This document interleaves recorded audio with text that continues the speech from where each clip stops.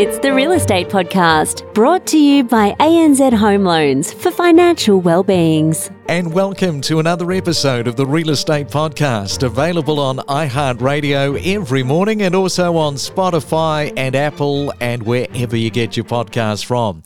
It's a Thursday morning, just one more day after today, and we're back into another weekend.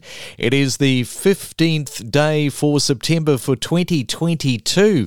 Interesting, yesterday I saw a piece Paul Ryan from PropTrack had. He was asking the question, what is mortgage stress? The commonly quoted metric is those spending more than 30% of their income on mortgage repayments. And official data covers non-performing loans, which tracks loans that are 90 or more days behind on their repayments. And he says that there is a clear reason for the low current level of mortgage stress. Most stress is caused by a loss of income. And of course, the current unemployment rate, the lowest in almost 50 years, means that most people can make those important mortgage repayments. On the stress side, he says this is the fastest the Reserve Bank has increased interest rates since 1994, and most borrowers are well placed to absorb these additional costs. But interest rates will increase further, he says, as markets expect an additional 1.5 percentage points, which would push rates beyond the level recent borrowers have been assessed against and, more importantly, stress tested against. And at the moment, almost everyone has the option to sell their home to repay their mortgage. Less than 0.25% of loans are in negative equity. That's according to RBA data. And Paul Ryan said that while we are unlikely to see a lot of stress, many households may have a tough financial period ahead. And let's hope that that is not you. It's your weekday real estate breakfast with news, interviews and predictions every morning on the Real Estate Podcast. And coming up, we are back in the Gold Coast again. Twice in 1 week. And we're going to be talking about a unique home that sold there recently. And we'll be talking with Alex, our man on the ground there, who has an interesting double career going on. Now, if you're celebrating your birthday for September the 15th on this Thursday morning, you are sharing your birthday with Oliver Stone, turning 76, the film director. Prince Harry, yes, I guess it's the worst time to be celebrating his birthday. He is turning 37 years old. And from the history books, an interesting date. On this day back in 2008, the Lehman Brothers filed for Chapter 11 bankruptcy protection. You might remember this. It was the largest bankruptcy in US history. It's your Real Estate Podcast for breakfast. It's the Main Centre Forecast with PRD, selling smarter every day. Okay, let's have a look at some of the rain that is hanging around for our Thursday morning. Firstly, we go to Sydney. Good morning to you. Expecting the rain, so grab the raincoat and the brolly, a high of 19 degrees. Some of the rain in Melbourne, although it is going to ease, and your high today of 18 degrees. In Brisbane, expecting a possible late shower, your high of 23, and in Perth today expecting 1 or 2 pieces of rain and your high today of 19 degrees. We talk with leading property commentators with analysis, predictions, forecasts and what's trending every morning from 6:30. Well, right now it's time to talk properties and movies, my two favourite things in the world, and we can do that with our next guest, who is both a real estate agent on the Gold Coast and also an actor. He's a producer, I think he's a builder as well, and the last time we spoke to Alex Fleury from Amir Prestige, he was looking for a mansion location for a film that he was shooting in Burleigh. A very good morning to you, Alex. Welcome to the Real Estate Breakfast. Thank you, Craig. Thank you for having me back. Hope you're well. I'm pretty well. You ended up shooting that film. What happened with that film? Yes, indeed. We ended up using a Broadbeach mansion opposite the casino, and we used the rooftop deck as the main location. And actually, we shot a rather gruesome murder scene in the garage, in the basement parking of that location. It was quite fabulous. So that house will pretty much be the most famous house on the Gold Coast when that movie goes to air in January, February next year. Tamira Morrison and Isabel Lucas star in that movie alongside myself and my wife, Victoria. And we were fortunate enough to get Lionsgate as our US distributor for that. Gee, you keep pretty busy, don't you? I mean, as I said, you're a bit of a builder, you're an actor, you're selling real estate there, some prestige properties. I mean, is there enough hours in the day for you, Alex? We don't seem to go on holiday. We don't seem to take time out. But we do like to be busy. Victoria and I are always busy. And before we get to talking about real estate, is there anything that you've seen in the way of movies that you can recommend?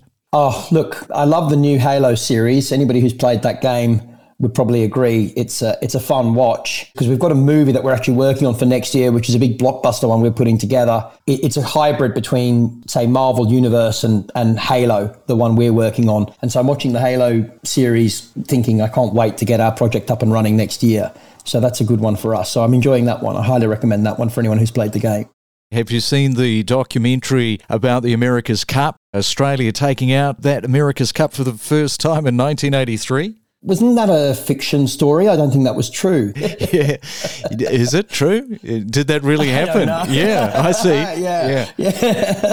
A lot of blood, sweat and tears went in for that campaign. And Bondi, of course, he got in behind it with his millions. Yeah, and actually that is a good must-watch and it's on the list. Yes, I can thoroughly recommend that. So talking of prestige properties, I guess we could call this a prestige property, the George Washington replica house that you sold the other day on the Gold Coast. Tell us a little bit about what happened here. $2.55 million.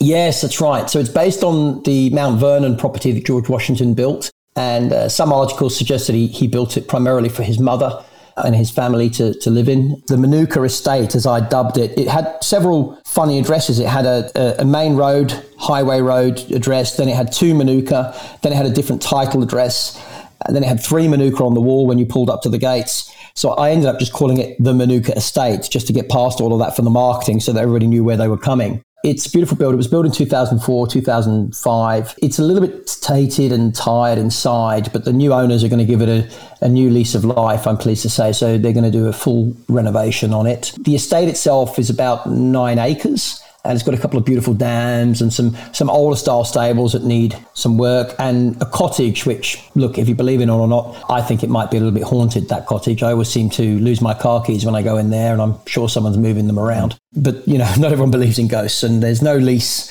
with the ghost. And if you want company, then you've got an extra friend there for you. So that's a benefit. Yeah, so 3.6 hectares, I noted. So reasonable bit of land there for that price point.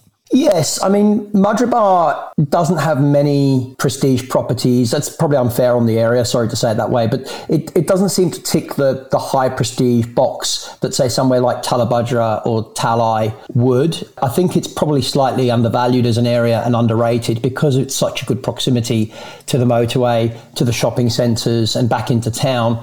It's one of those areas that sounds and feels a lot further away than it actually is. And I think over time that will change. I think Mudgeerbar will come to the forefront of acreage estates actually going forward. I think this sale will lift Mudgeerbar as an area, and people start to recognise that there is good value and there are very good properties in Mudgeerbar itself to be had. And I think it will come out of the shadows, so to speak.